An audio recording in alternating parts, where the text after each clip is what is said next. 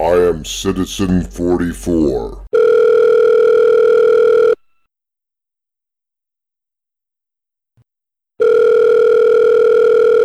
This is your favorite mommy. My favorite mommy? Which one is that? Your favorite one. The one that born you. Did it hurt? Yes. Doctor told me it went really well. And I said, fine, you can have the next one. And did he? No. So you had the next one also?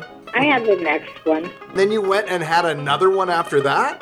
And then I said, I'll never do that again after your sister was born. And you didn't? No, I'm too tired. You mean now or then? Both. Okay.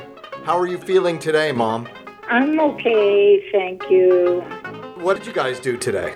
Nothing. Dad can't stop coughing. What are they doing to stop his coughing? He has his medicine. God willing. Does he use an inhaler? Yes. Oh, it doesn't arrest the cough? Apparently not. Oh. Got 4 different ones. Jesus. Is there any kind of short or long-term prognosis? He was told a year that he's going to have this problem before it would go back into remission. Oh, you're on the show. I love you. I love you too. Talk to you later. Okay, tell Dad I said hello and love him too.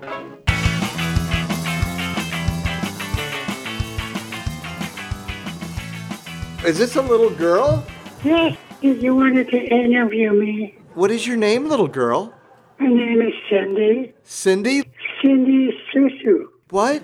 Cindy Susu. Cindy Susu? What kind of name is that? It's an East Indian name, thank you. You're East Indian? Well, it's actually my stage name. My real name is Susu Kakapa. What? Susie Baklava? That's Russian. No, it's Susu Kakapa. Kakapa? What's that? That's my last name. Where in India are you from? I'm from Casablanca. What? Casablanca? No. Casablanca is not India, schmuck. India schmuck? No. Schmuck in Indian means sweetheart. Oh, I thought schmuck was idiot who gets out of shower to pee. No. Oh. No. I don't appreciate the way you talk.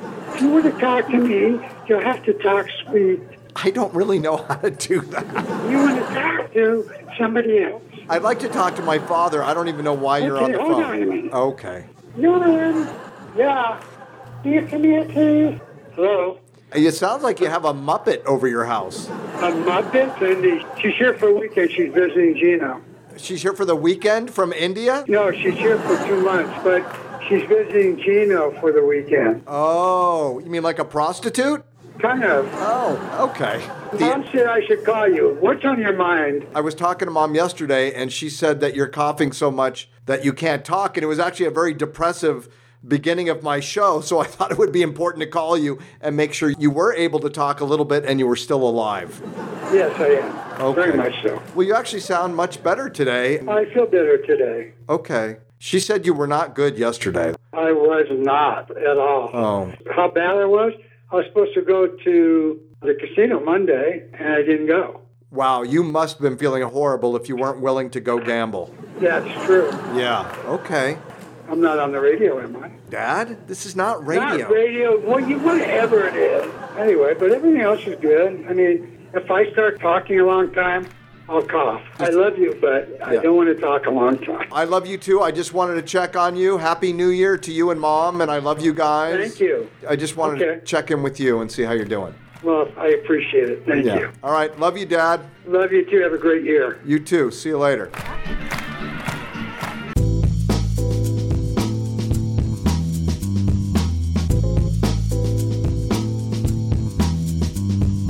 Hey everybody, Mark Ahrensberg here. Welcome to Citizen 44. This is show number 55. Today's guest on the show is Brian Howe. Brian Howe is the former lead singer of the band Bad Company, and he is a badass dude, still singing like a crazy rock star at 65 years old. Yep, he's still going out there and killing it on stage. Super stoked to have him on the show. Still here in Moscow, Idaho. All is good. The weather's cooling down. I understand it gets particularly cold here. Can't imagine it's all that much colder than Ashland, Oregon, but we'll see. My goal is to remain in Moscow, Idaho for the next 12 months. It is the only way I can have a full seasonal experience of this new environment. So I'm stoked to stick it out. I have high hopes for this town. I want to hang out here. Of course, go back and be with my children. I'm going to have my first Moscow guest on the show coming up. My buddy Benedetta. She's my Acacia Land here in Moscow. Those of you who are listening in Ashland know who I speak of in Beyond High Regard.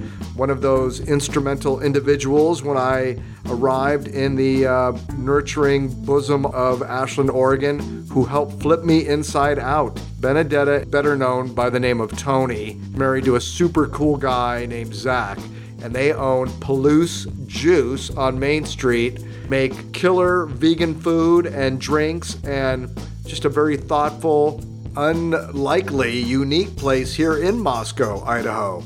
All is pretty good here. You're going to hear a little bit from my parents and Mr. Rich Reese. Here we go with the Big Fat Show.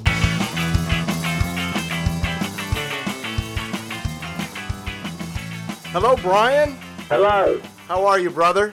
I'm good, man. What's going on? Oh, living the dream. Out here in Ashland, Oregon, about to be covered in smoke from all the fires that are coming from Northern California. Oh, you still got that going on? It goes on every year, dude, and it starts happening the 5th of July. Oh, boy. Burning ourselves to the ground. Yeah. I actually live in a spectacular place. It's really quite beautiful. It's called Ashland, Oregon, kind of the Beverly Hills of Southern Oregon, just over the California border to the north. But every year in the past 5 years, we've been engulfed in smoke. Jeez. Enough of me. How about you? How are you feeling today, Brian? So great. We've got Sweden tomorrow. That's all I care about. What do you got tomorrow? Sweden and the World Cup. Right, and you must be very happy about the other day. Yeah, I'm even happier today because Brazil just got beat. So now that's one of our main competitors out. So we're in with a real chance. I don't know anything about this stuff. Other than playing football, soccer as a child, was never really into watching it competitively, but I think that's just the culture I come from. That's fine. No problem. No Okay, biggie. I can still talk to you. It's okay. Yeah, I'll let you. Okay, thanks. How's your physical health these days? Wonderful. Not a problem. Okay. Absolutely, totally fixed. That's fantastic. I know you had a episode not too long ago. How did that go down? Yeah, I had what they call a widowmaker, and my cardiologist calls me Mr. 2%, because 2% of the people that he treats with this are alive. 2% are alive, meaning high percentage that you would not have survived your episode. Oh, they didn't expect me to get through it, no. I was in a coma for 3 or 4 days, and they thought I'd be brain damaged. Wow. Probably I am. Well, who isn't, Brian? Exactly. Like it would be a noticeable difference between any of us. Exactly. So, with a lot of help from a lot of people, I managed to get myself back into some semblance of fitness, and I'm not eating red meat anymore. I just stick with, let's say, a healthier diet. Good, man. Well, sometimes we need that brick to fall out of the sky and pop us in the chest so we can get another lease on life, as it were. Yeah, man. When did you have your cardiac episode? That was September 26th. Of last year? Yeah. Okay. Yeah. Did you have anything hanging in the balance, like a tour or anything that had to be rescheduled? Yeah, I had a European tour that I was due to leave for, about 2 weeks later. And obviously, that had to be canceled. Yeah. How'd that go down? I mean, it's already complicated to set something like that up. Obviously there was no way around it. Right, so, of course. I don't really know because I was unconscious for 3 or 4 days. And then after that, it took me a while to get my faculties back, So touring wasn't part of my worry schedule, if you know what I mean. No, of course. I had other things to worry about. But the tour itself was going to be a bit of a nightmare. I had a gut feeling that it was very badly organized. So I'm not going to say I wished the heart attack. Probably a blessing in disguise. Isn't all of it really, if we look at it from as many sides as humanly possible, all this stuff happens to us for a damn good reason, usually brought on by ourselves. But it is pretty fascinating that you had to have something pretty catastrophic happen in order to get out of doing it. Yeah. This past weekend, you were doing a charity thing in Cleveland? Yeah, for the Akron Children's Hospital. And it was a worthwhile cause. And they raised a shitload of money. And the people there are so generous with their time and with their money. It's amazing how many rich people attended the date, you know. It's pretty amazing. Well, moms and dads and grandparents, and it was for Akron Children's Hospital in Cleveland, Ohio. And I guess Steven Tyler was there doing his thing for part of that. And Yep. It was a big to-do. It was a big deal. It was very well organized. The people that ran it were absolute professionals. And it was thoroughly enjoyable. Absolutely fantastic. Well, it's cool that you got to be a part of that and that you, gave some time. I know of you only because of my Bad Company Lovin' Days. Yeah. I watched a couple of your recent videos. Your voice kicks ass still. I'm actually pretty impressed that you can still belt it out with that kind of stuff.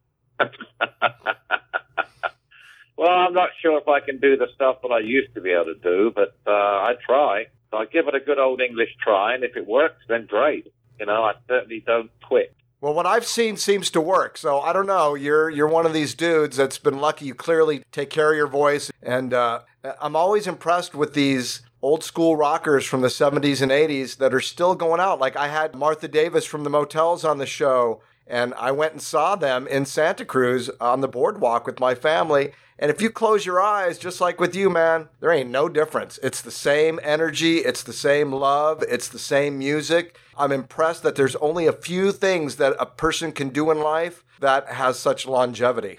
Yeah, I'm very lucky. I mean, but then again, I never got involved in the things that will hurt your voice. You know, I've never done cocaine. I've never done drugs.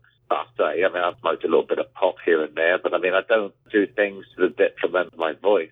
So I tend to go to bed early. I don't, you know, I'm the consummate professional on the road. I don't mess around at all. So if that's helped to contribute to my longevity, then so be it. But I do consider myself lucky because lots of people can't sing the way they used to be able to sing, you know?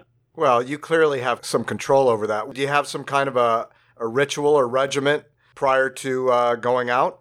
No, not really. I don't warm up. The first song is my warm-up. So, no, nothing really. I guess I am somewhat lucky. I mean, some singers have to warm up for an hour before the show. I mean, I think I'd lose interest if I had to do that. You're also, what you said is you're not doing things that wreck your voice. So just the fact that you're not doing anything to damage your vocal cords. Yeah, I guess. See, the thing is with me is that ever since I was a little boy of 4 years old, I wanted to do this, and I want to be able to do it to the best that I can do it. Every show is a challenge for me. I like the challenge of just see if I can get through this show without singing one bum note. You know, I love that challenge, and I like to push myself. I love every aspect of my business. I love doing interviews. I love to travel.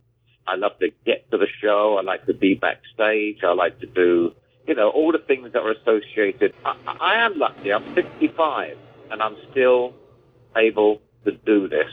It's really quite amazing. Are you ready? Go!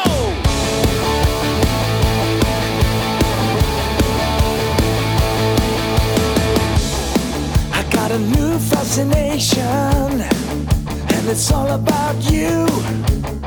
And there's a chance to be taken, and I don't know what to do. Yeah, ever since I met you, you've been playing on my mind.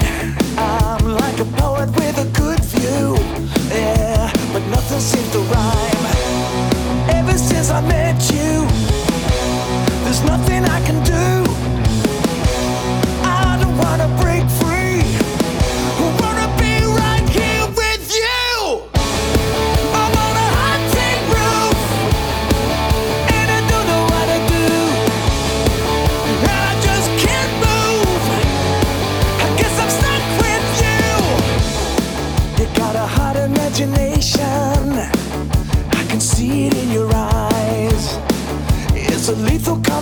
fascination. You know what money buys. Ooh, you can tease me, baby. Ooh, baby, you can lie. And you can drive me crazy when you cross that line. Ever since I met you, there's nothing I can do. I don't wanna break free. I wanna be right here with you. I'm on a hot tin roof, and I don't know what to do. And I just can't move. I guess I'm stuck with you. I'm on a hot tin roof, and I don't know what to do. Yeah, I just can't move. I'm like a cat on a hot tin roof. Ooh, the things you say to me. Ooh, the way you play with me. Yeah, that made me.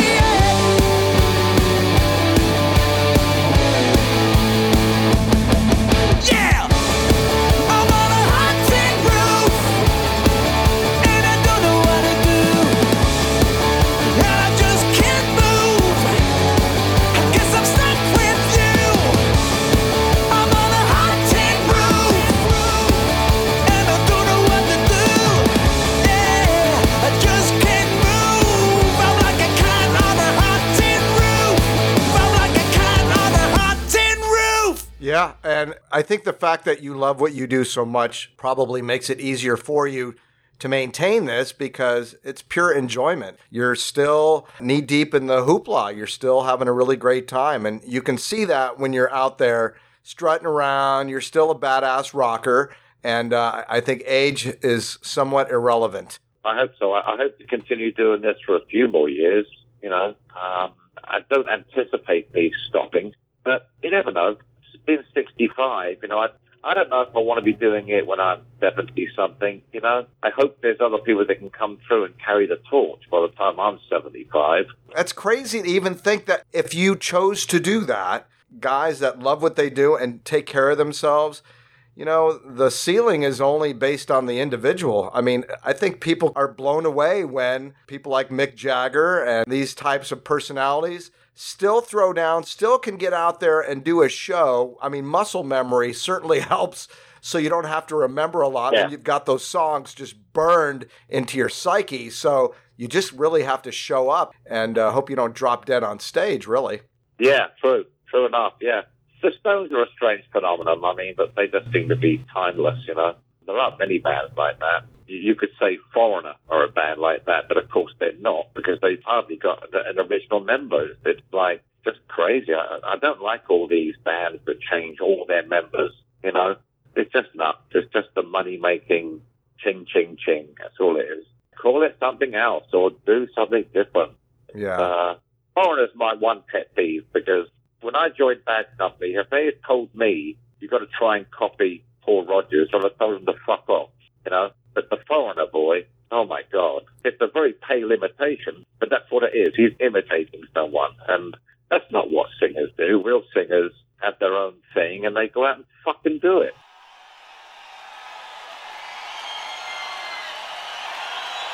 Are you ready for some trouble? Let's hear it for Bad Company!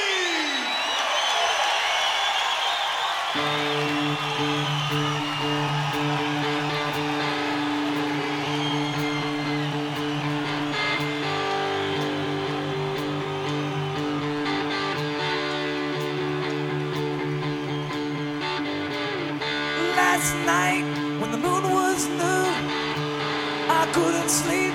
I was thinking of you, how much I need you. How about that?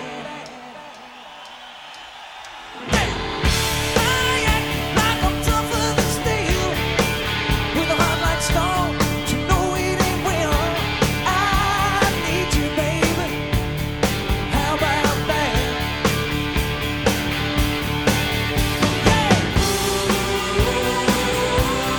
How about that?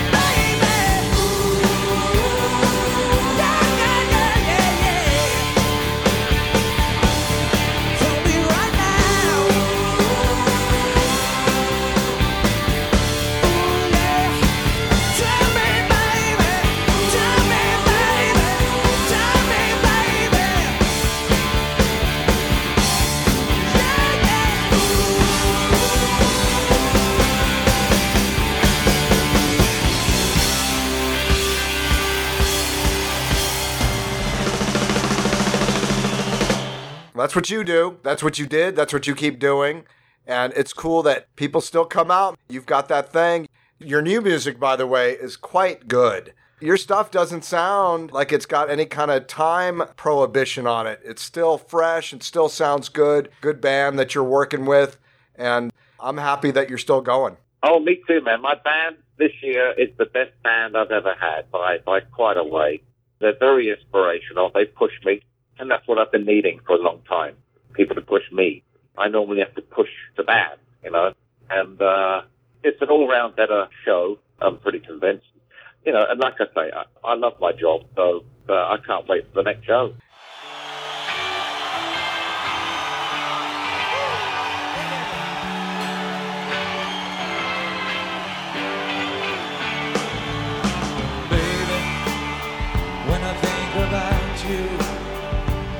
About love, oh darling, gotta live without you and your love. Oh, if I had those golden dreams of my yesterday, I would wrap you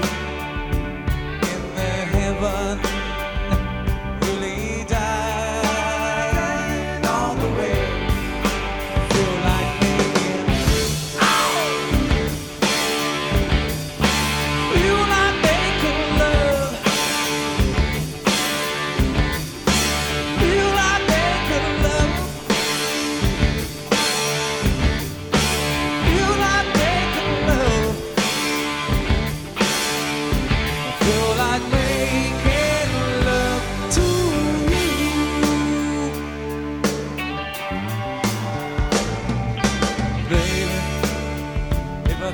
about you, I think about love.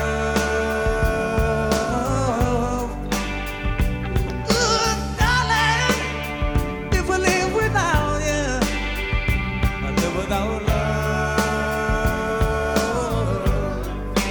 Ooh, if I had the sun and moon, we'd be shining. I give you both night and day, love satisfied. 'Cause I feel like making, feel like making love, feel like making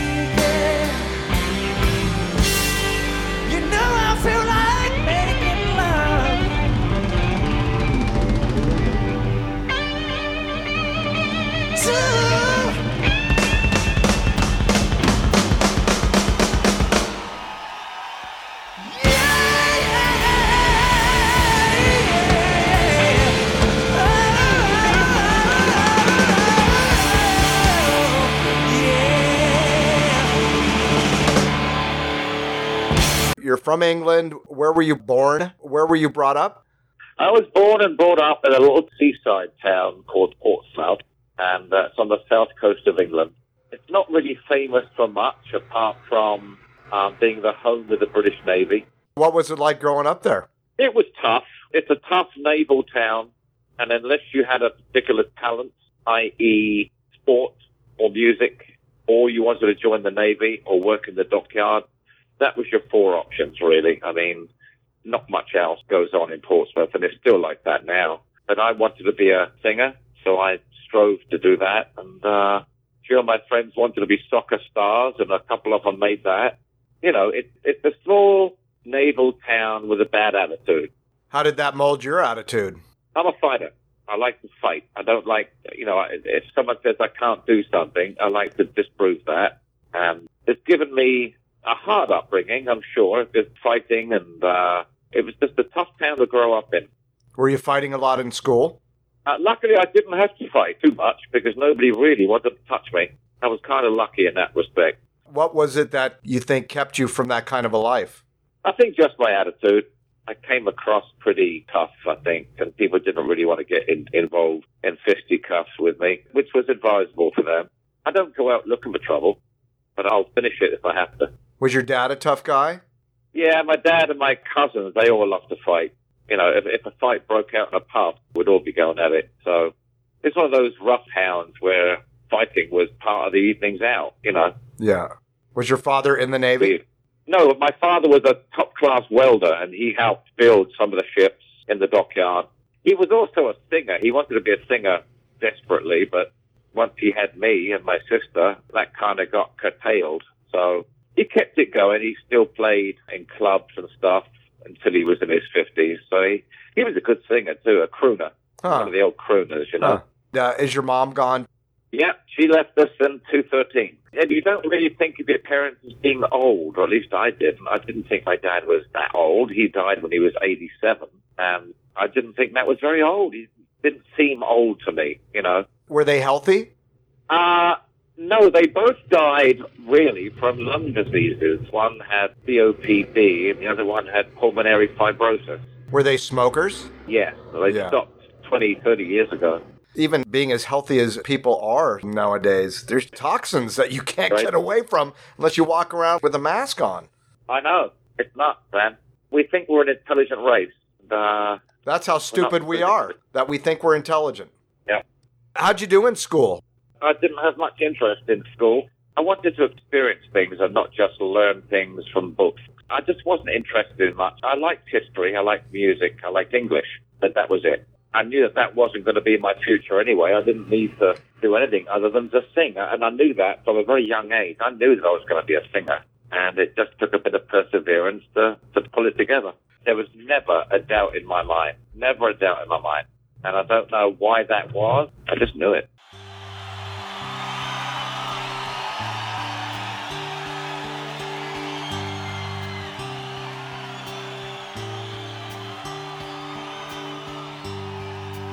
Told you by now,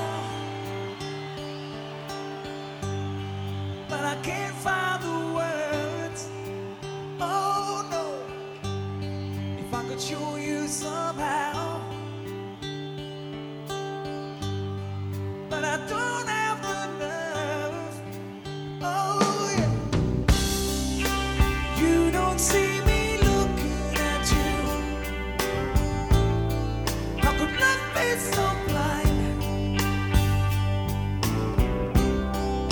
Somehow you don't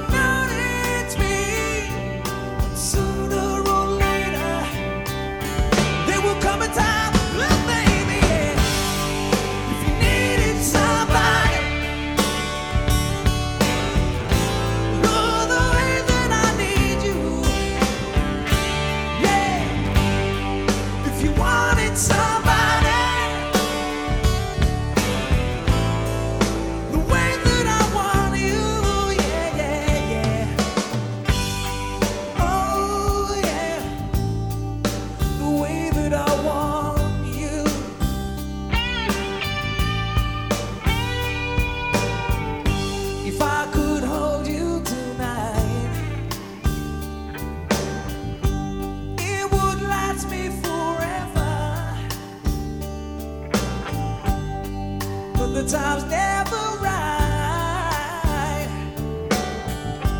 When will we be together?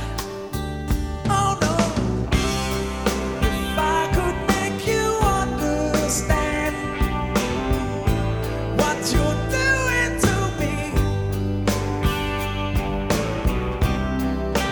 maybe there would come a time when sooner or later I will make you say, oh baby, yeah. If you needed somebody, oh, the way that I need you, and baby tonight, if you wanted somebody, the way that I want you, yeah, yeah, yeah. Ooh, if I could tell you now, the way you make me feel. Ooh, if I could show you somehow. Don't you know my loving is love so real? Yeah.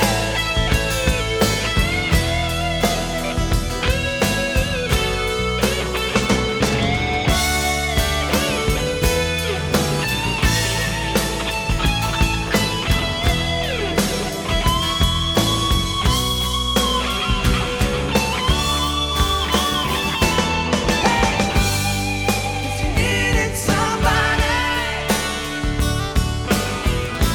yeah, the way that I need your love, baby. Yeah. If you wanted somebody,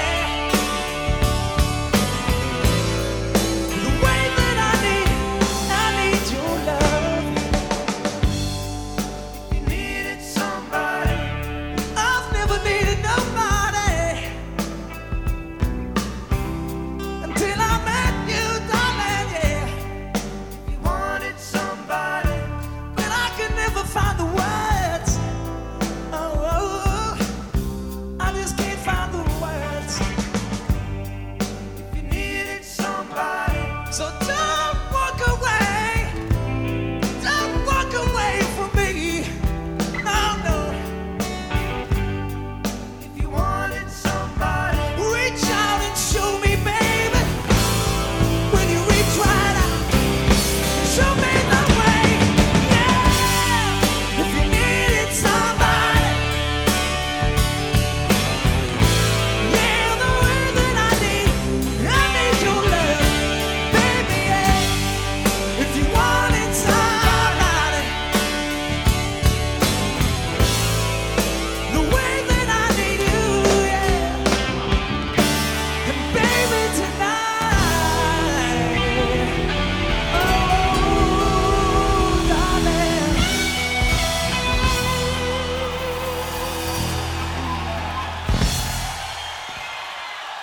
Was your dad playing music in the house? No, my dad actually left when I was about 4, so I didn't really have any influence music-wise until the Beatles came along. Was that right after your dad left? Yeah, pretty much. Well, that's interesting, don't you think? Yeah. My first concert as an adult, well, I say adult, I was 16, was Ozzy Osbourne and Black Sabbath just before their first record came out. And they had driven in a Ford Transit van from Germany, traveled overnight, got to the gig, unloaded the van themselves, carried in their equipment over their shoulders, their PA system over their shoulders, and went into a back room, changed their clothes, came back out, and played for about 2 hours. It was amazing. I mean, they were heavy. Oh, my goodness, were they a heavy band. And that was my first real rock and roll show, you know. What year was that? I want to say that might have been 1970, Okay. early 70. Wow, so that's before they hit. That's crazy that you got to see that show. Yeah, yeah.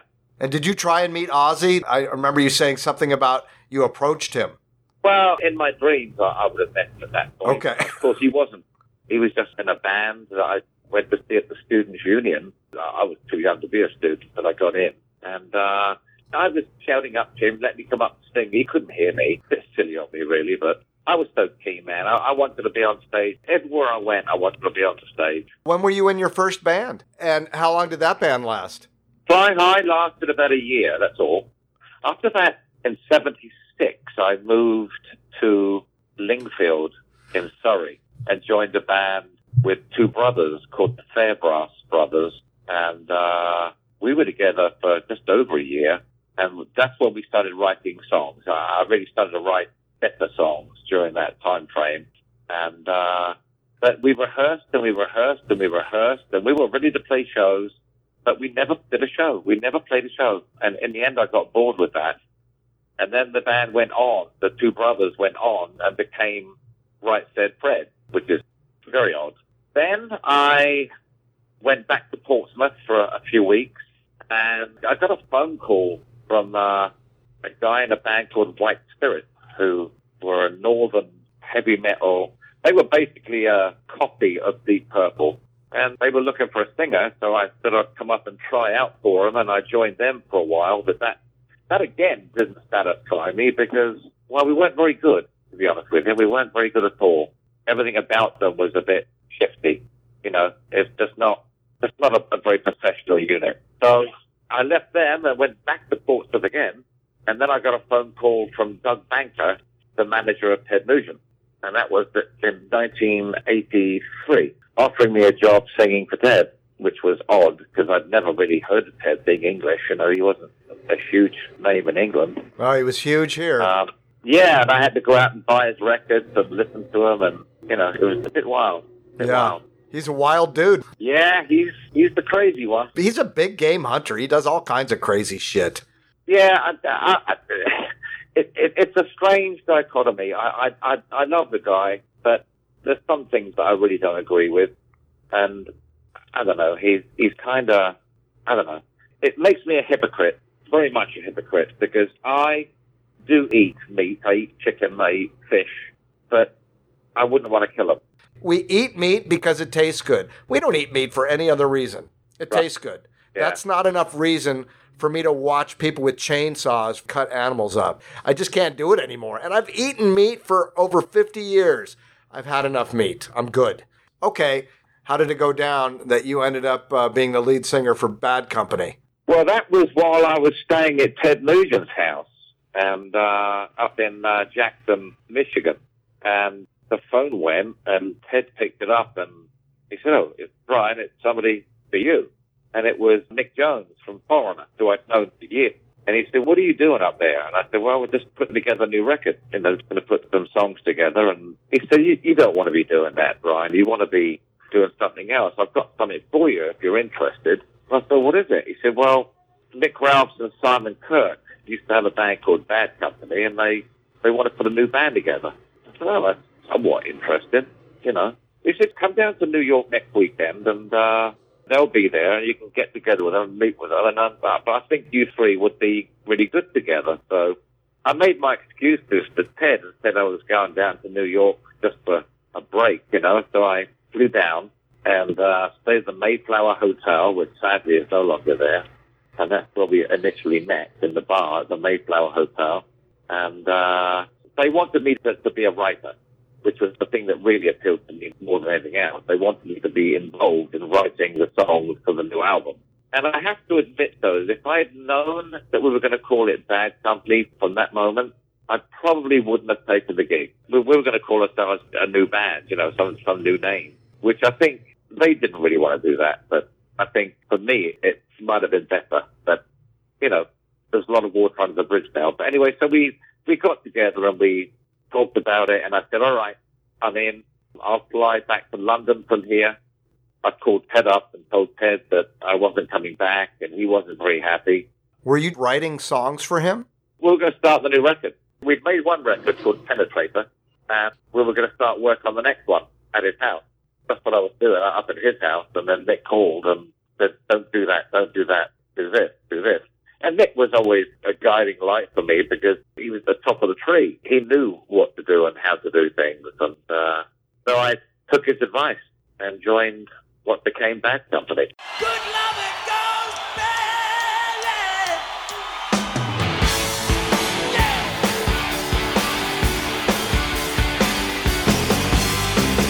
Woo.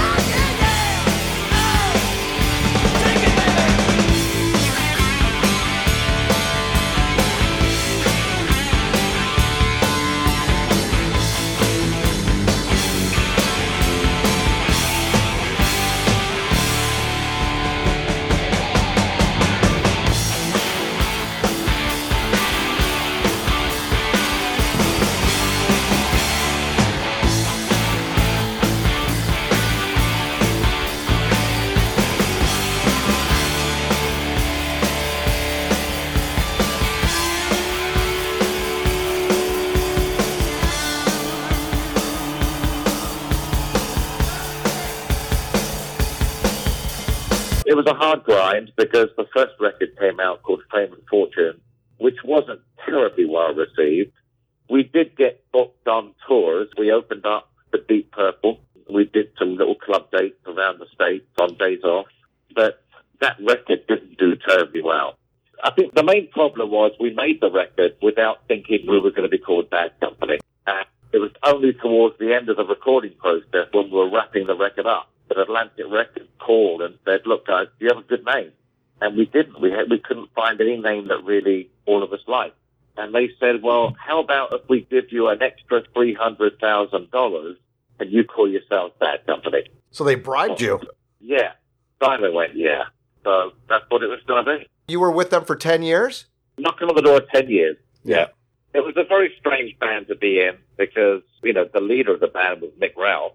And he wanted to go down this softer route, softer music and stuff. And it's like, well, this isn't Bad Company, We need to toughen it up. So when it came to the next record, I began to work with Terry Thomas, the producer, and he and I worked on a few songs on the pretense of only writing 3 songs for the record. And it ended up we wrote about, nearly all the record, really. I mean, apart from a couple of 2 or 3 songs. But that wasn't by design. That was just because the other 2 guys couldn't be bothered to write any songs. So we kind of, by default, we had the majority of the songwriting on that, which was odd, but there we go. But you enjoyed that, right? I was just happy writing songs. And, right. It was the record labels that were really choosing the songs for the albums. And they were choosing the songs that Terry and I wrote and not Mick Ralph's songs. And that pissed off Mick Ralph. I mean, to be honest with you, he wasn't happy at all. And I get that. I mean, I understand. It was his band, and suddenly he's not the flavor, if you like. Right. But it wasn't malicious on my part. I was just doing what I was told to do. Go away, write your songs, come back and present them. And Mick didn't want to write with me. Simon can't write. Simon's not a writer. So it was just a weird thing. Nick knew what money could be brought in from songs, so he wanted to write them on his own. I didn't care. I wanted to write with people because I think songwriting can be very beneficial when there's 2 or 3 writers. I think it's fantastic when you get 3 people molding one particular thing. Can be very interesting, and probably more interesting than it would be if it was a sole person. There are exceptions to the rule, of course. I mean, there's Jackson Browne, who's a genius. There's David Bowie, of course. There are lots of people that can do it on their own, but I think I benefit more from writing with other people. And apart from that, I don't play an instrument particularly well, so I would be limited to what I could do melodically by my chord knowledge, which is not very good. You've got your own instrument. Well, I got my voice. Yeah. That's what I'm talking about. Yeah. How many albums did you guys produce? We did 4 studio albums and a live album. And you wrote on all of them, yeah? I did. Yeah, I wrote on all of them. Okay. And, as I grew longer in the tooth in the band, like on the last studio record I made with them was called Here Comes Trouble. And I think I wrote more on that than even Holy Water.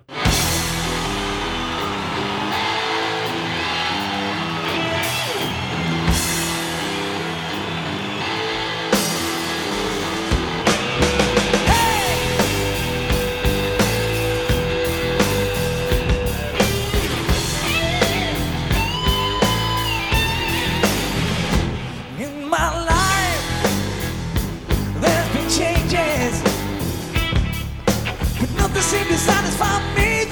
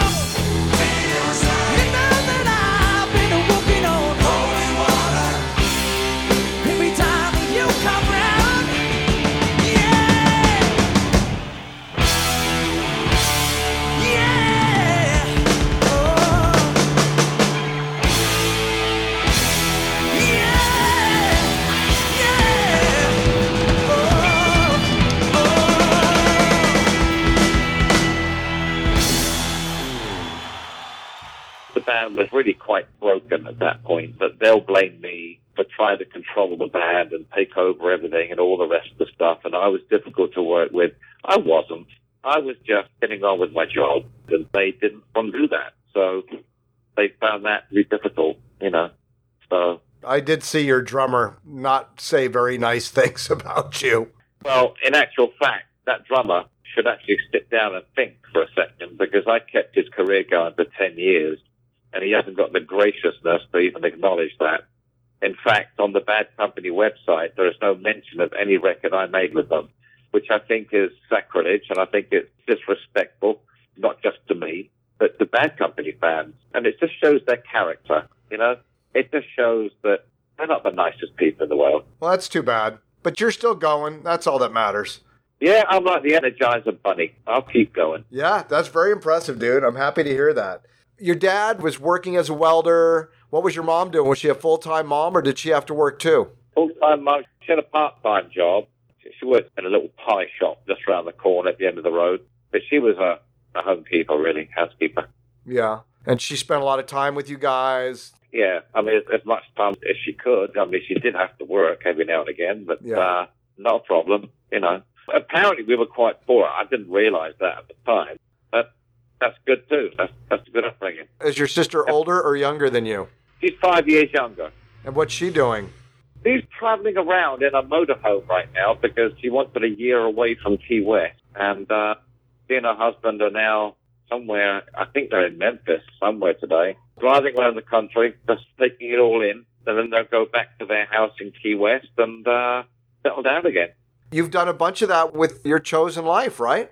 Yeah, I've been everywhere, man, but I don't remember being anywhere. You know, it's weird. Because when I go to work, I go to work. I don't go there to sightsee. I don't go there to do anything other than get on stage and work. And maybe I need to take myself a little less seriously every now and again, you know, and just relax. I find it very hard to do when I'm on the road. Well, that's because you got to get on the road without being on the road. Fun. Yeah. Don't you take any vacations? No. If I go anywhere, I go down to Guatemala and I help out with the animal rescue down there, or do what I can down there. I'm not one for real vacation holidays, you know. I need a break. I'd like to get away and just relax and do nothing for 10 days or something. But I know me, I'd be stir crazy within 2. Have you been to Thailand? I went to Thailand, yeah. I went about 5 years ago, and it was fantastic. What did you do there? I stayed in Bangkok. Smartest thing I did, I hired through a friend of mine a guide, a local woman that took me places that tourists don't go. And I went down these places and found these hidden cafes and restaurants and things that tourists didn't go to. It was just the locals. And it was absolutely amazing. I just went for shits and giggles just to experience it. And I loved it. I mean, I really did. I loved it. So, have you ever been married? Yeah. When did you get married? 1983. Ah, me too. Yeah. How long did you stay married? 7 years. You literally are a cliche. Really? Well, yeah, the 7-year itch. Oh, yeah. Yeah, that's true. I made it through almost 4 7-year itches. Oh, boy. I didn't do well, but I still made it. I mean, I went 26 years. 7 would have been about the right amount of time to stop, but then I wouldn't have the children that I have, so it all worked out just fine. Yeah. Got 2 with my first wife and 1 with a girlfriend 23 years ago. And how old are your children? Michael was born in 84. Corbin was born in 87, so I don't know what that makes them. They're in their 30s. Oh, yeah. Yeah. And where do they live? They live about half an hour from me. And we see each other quite regularly. Nice. My son's over a lot. He's got a daughter now, so I'm having to learn how to be a granddad. How's that? It doesn't sit too easy with me, but I mean, you know, I guess I'm old enough to be a granddad, so I better start acting like one, huh? How old is your grandchild? He's 3. And you're not just all completely in love, crazy head over heels, ridiculous about it? Yeah, I am. But it's still a bit foreign to me, you know? It's just, I don't know. I'm not very terribly domesticated. I understand. Was your dad and your mother very demonstrative? Not really. That era was very strange in parenting. So did your dad come back after he bailed out at 4? Towards the end of his life, yeah. When he was about 55, he came back, lived in Portsmouth. So we saw a lot more of each other then, yeah. So missed out on such a cold part of his life, and he missed out on a lot of my life, you know. Yeah. It's just that. Yeah. Your girlfriend has a child. How old is that child? 21. How's that going? I don't see much of her because she lives in London. She's a model. She travels from London to LA to Madrid. It's kind of like your old life, yeah? It really is, yeah. She's in with the LA crowd. She's in with the London crowd, you know. All these top models are all friends of hers, and they all hang out, go to parties, and do their social life shit. Yeah, it's interesting, but, you know, it's a bit blasé for me now. Yeah, of course. So you're a grandpa, your kids are all healthy and happy, and you sound like a homebody. You like being at home, don't you? I do like being at home, very much so. I like a quiet life when I'm home. I don't want to be bothered. In fact, I live on a little island right now called Fort Myers Beach, which is 5 miles long with one road on, one road off. And it's becoming a little bit populated now, a bit too built up for me. So I'm moving, and I'm looking for some property on the outskirts of Nashville. Oh. So I want to get out in the country or on a lake and become a hermit. That's a fantastic idea. Hey, man, if I didn't have to do anything much, I wouldn't do much. Less is more for me. Yeah, I'm good just being by myself. I actually enjoy it. Of course, I get bored every now and again, as does everybody, but I can keep myself occupied. I've got 7 dogs, parrots, and the house is quite big, so I've got to keep on top of that, which I've failed to do with great regularity. But apart from that, yeah, I just live a quiet, homebody life.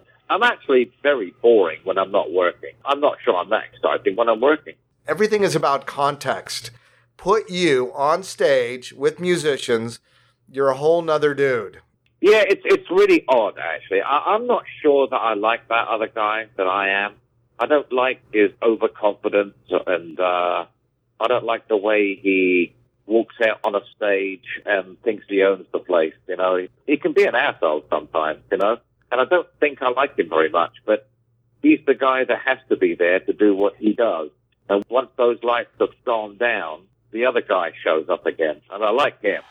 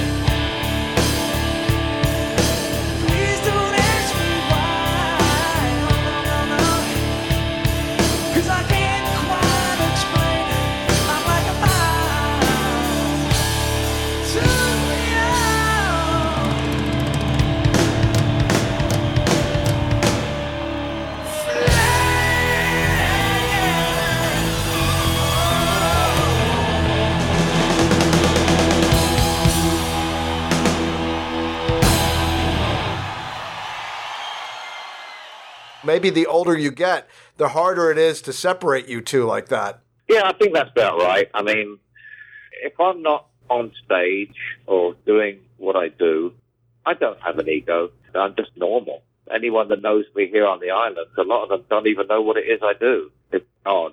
But once we get off the plane and turn up at a venue, this other guy turns up as well. And like I say, he's not all bad. He does some good things for people, but he's got more ego than I would like to deal with. Have you ever gone out stage and kind of dismissed him a little bit and tried to do it through you? Yeah, the acoustic shows are more natural because there's no volume. It's Right. much more personal. And I've got more time to talk to the audience and to, if you like, get to know them a little bit better. And it's a bit different from a rock and roll show. So, yeah, I'm hoping to come out and be more of a quieter personality for them to get to grip with. You were ripping on your guitar player, and that shit was funny. I could not believe how hard you were ripping on him. Oh, my goodness. I still do that with band members. They all take turns at hearing it from me. It's fun. It's very funny, and the audience obviously loves it. You actually look very comfortable doing that. You really look comfortable insulting your band members. I love sarcasm. I think sarcasm, when it's done right, is really funny. I think it's incredibly funny. Some people think it's the lowest form of humor. I don't. I think to do it right, intellectually, it's much smarter than a lot of things. So I totally agree. If it wasn't for sarcasm, I'd have nothing. I love sarcasm. yeah. As a matter of fact, you're reminding me of Lemmy from Motorhead. Lemmy was a very smart, funny cat. Yeah, he was. I actually had his son, Paul, on the show a few months ago. Yeah, I went out for a lunchtime drink with Lemmy once. I don't know how it happened, but I think we were in London, and he introduced me to this weird concoction drink that he used to drink. It was cider, beer, and something else in one glass. I think he called it snake bite or something. Well, I think I had 3, and I don't remember saying goodbye to him. He was a fucking drinker, that boy. Yeah. You know where his statue is, don't you? No. It's inside the Rainbow. They had an unveiling, I don't know, a few months ago, because he used to take that seat in the corner in the Rainbow, Yeah. and he lived right around the corner. Yeah. They built a life-size bronze statue, and it's right in the Rainbow. It's super cool. Wow. I used to see him in the Rainbow quite a lot. Quite a lot. Did you ever play at the Whiskey or the Roxy? No, never did. But I used to go to the Rainbow a lot. If I was, on tour, we were close to LA, I'd fly in just to go to the Rainbow and get a room there at the hotel and stay close to the Rainbow. It was just a fun place to be. Yeah. Right around what time? Oh, I was hanging out there 86, 88, 89.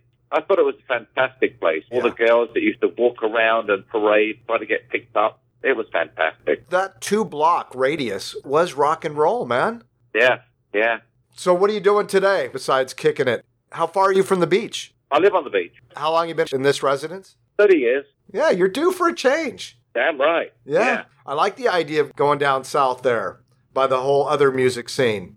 Yeah, Nashville. Yeah, Nashville That's where kicks I'm at. ass. There's always going to be something going on down there. Yeah, the city's growing real quick, too. So I don't want to be in the city. I want to be on the outskirts in the country. Yeah, you just go visit. That's what I'm looking at. Yeah, cool, man. And you've got a new song coming out. What's that called? Well, I've got several songs coming out. If you're talking about the song that is loosely entitled right now, because it's really not sort of firm title, but it's probably Going Home. Yeah. Yeah. That's a weird song because I wrote that 2 or 3 weeks before I had my heart attack. So it's been pretty hard to listen to it because it was a vocal that I know I was very proud of at the time. But the subject matter was of me trying to imagine what somebody's thinking when they know they're dying. So it's kind of weird. It's kind of, it's a bit freaky for me to hear it because 3 weeks after I wrote it and sang it, I was dead. And luckily they managed to bring me back.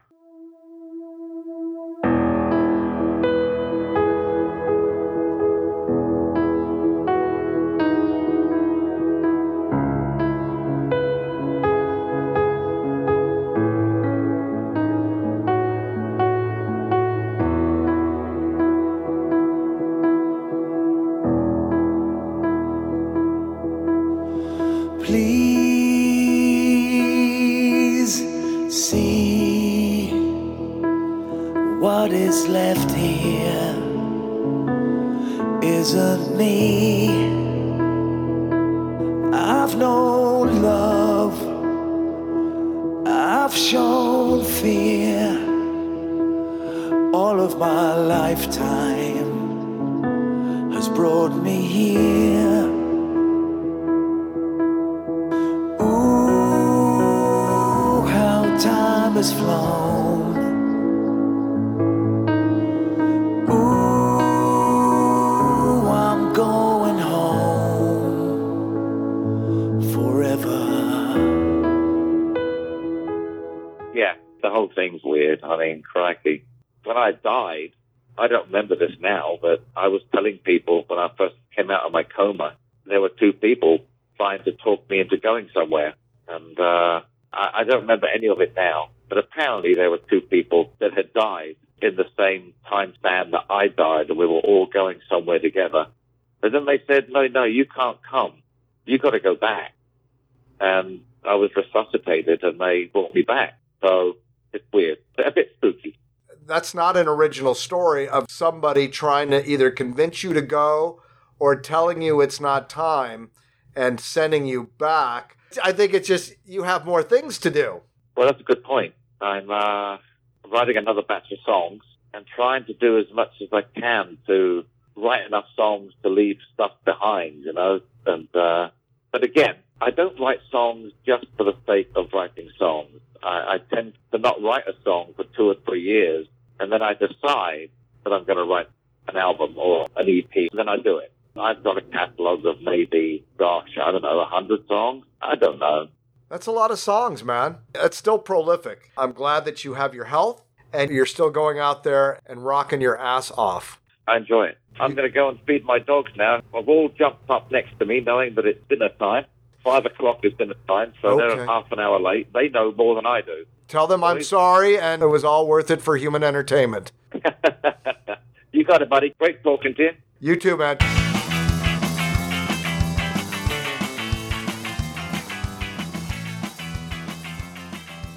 Hi, Mark. It's Rich Reese. Hi, Rich Reese. How are you today? I'm pretty chill, man. How are you? You sound very chill. I am very monotone today. Why are you so monotone, Richie? Rich? I don't know. I'm going to do a big hit of rape in a second. Is that the shit that you blow in your nose? Spiritual cocaine, my friend. Ah, spiritual cocaine. Now, what is that called again? Rape. Rape. How do you spell that? Like rape. Oh, good.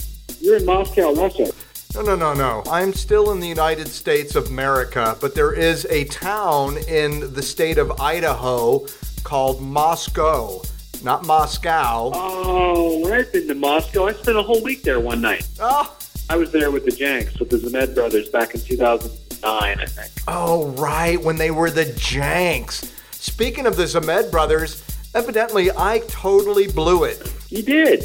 You totally blew it. You were a VIP all the way, brother. And of course, we're talking about the Zemed brothers' hugely popular act, the Everly Brothers Experience.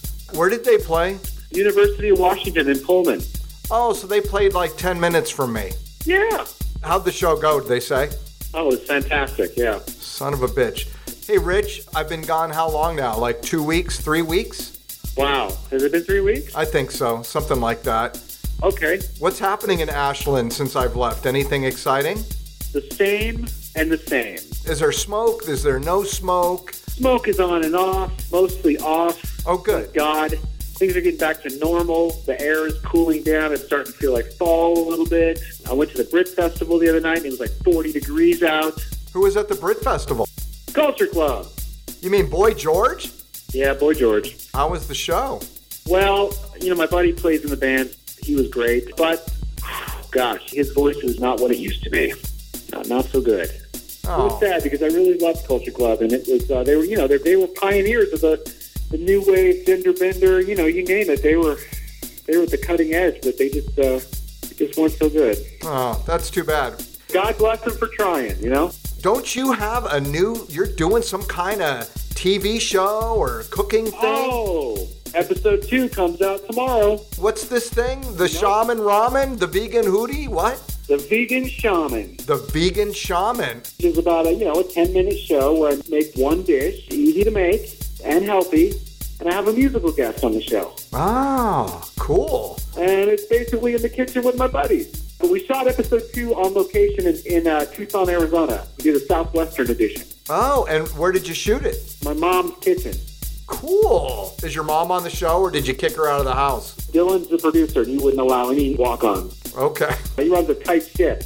Who was your guest? My guest was Burley Drummond Jr. Who's that? Well, his father is in the legendary 70s band Ambrosia, and Burley Drummond Jr. plays drums with Zach and Dylan. The Everly Brothers Experience. So how'd it go? It was great. What did you make? I made vegan Southwestern taco bowl. What was in it? Tempeh from Tempe, Arizona. Oh, that's very funny. But I'm bump. Oh, yeah, it was great. It was really healthy. It was fun, and we had some shtick, and the whole thing is quite tongue-in-cheek, as you know. Yeah. How can people check out your show, The Vegan Shaman? Well, you can go to YouTube, type in The Vegan Shaman. Yeah. You can go to Facebook and do The Vegan Shaman. I just got it up and going, and we'll see where it goes, man. I believe in it, and we'll see what happens. How cool is that? You may have something there. Thank you. We shot episode 3 last Thursday. Who's on episode 3? Episode 3 is our good friend Bert Belke. He's an amazing guitar player-singer. Bert Belke? Is that made up? Yes. No, Bert Belke. Wasn't he the dentist?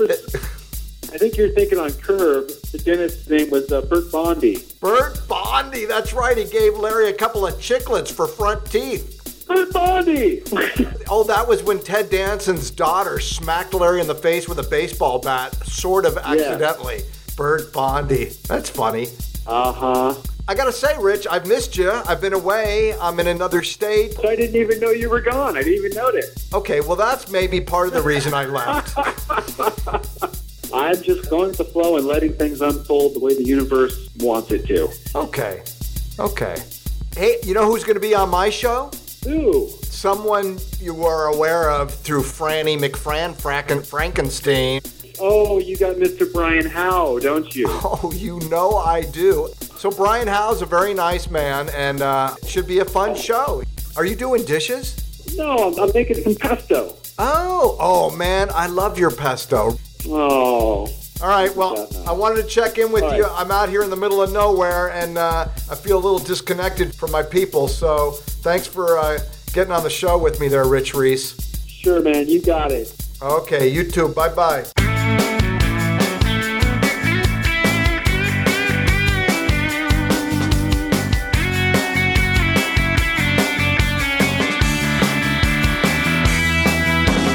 Well, that's the show. I hope you enjoyed it. It was very cool to be able to talk to Brian Howe, the former lead singer of the band Bad Company. Love that band. I remember going to Northridge Skateland on Wednesday nights, and I looked forward to hearing some Bad Company so I could pretend that I skated well and I could impress the girls with my fake good skating. If you want to find out more about Brian, his schedule, what's going on with him, you can check him out at brianhowe.com, BrianHowe.com, or check him out on Facebook. Brian has been nominated for an HMMA award for Hot Tin Roof. And of course, the HMMA is the Hollywood Music and Media Awards. So cool on you, Brian. Go Gadget. Hope you get it. He'll find out if he gets it on November 14th, which is only 5 days shy of my birthday. He's going to get this HMMA. I wanted to mention a couple of things. I saw this incredible Netflix original documentary called Wild Wild Country. I'm not going to tell you much about it, but it was an international phenomena based on incredible things that were happening in the state of Oregon in the early 80s. I'm just going to say, go check it out. I'm not going to spoil anything. Check it out, Wild Wild Country. I want to thank my mom and dad for coming on the show. I want to thank Rich Reese for coming on the show. I want to thank you for listening to the show. It's fun to do show number 2 out of Moscow, Idaho. Citizen 44 with Mark Ahrensberg is a listener-supported presentation. Thank you so much for your support. I appreciate that you hang in there with me and and share this experience. It's my honor, of course, to bring these individuals to you and share information wherever I may find it with the people who are willing to give it up. Citizen 44 with Mark Ahrensberg can be heard at ahrensberg.com. Also, CastBox and iTunes, even Stitchers. Thanks so much for listening. Have a great rest of your week. Bye-bye. Thank you, Sam, Zoe, and Val.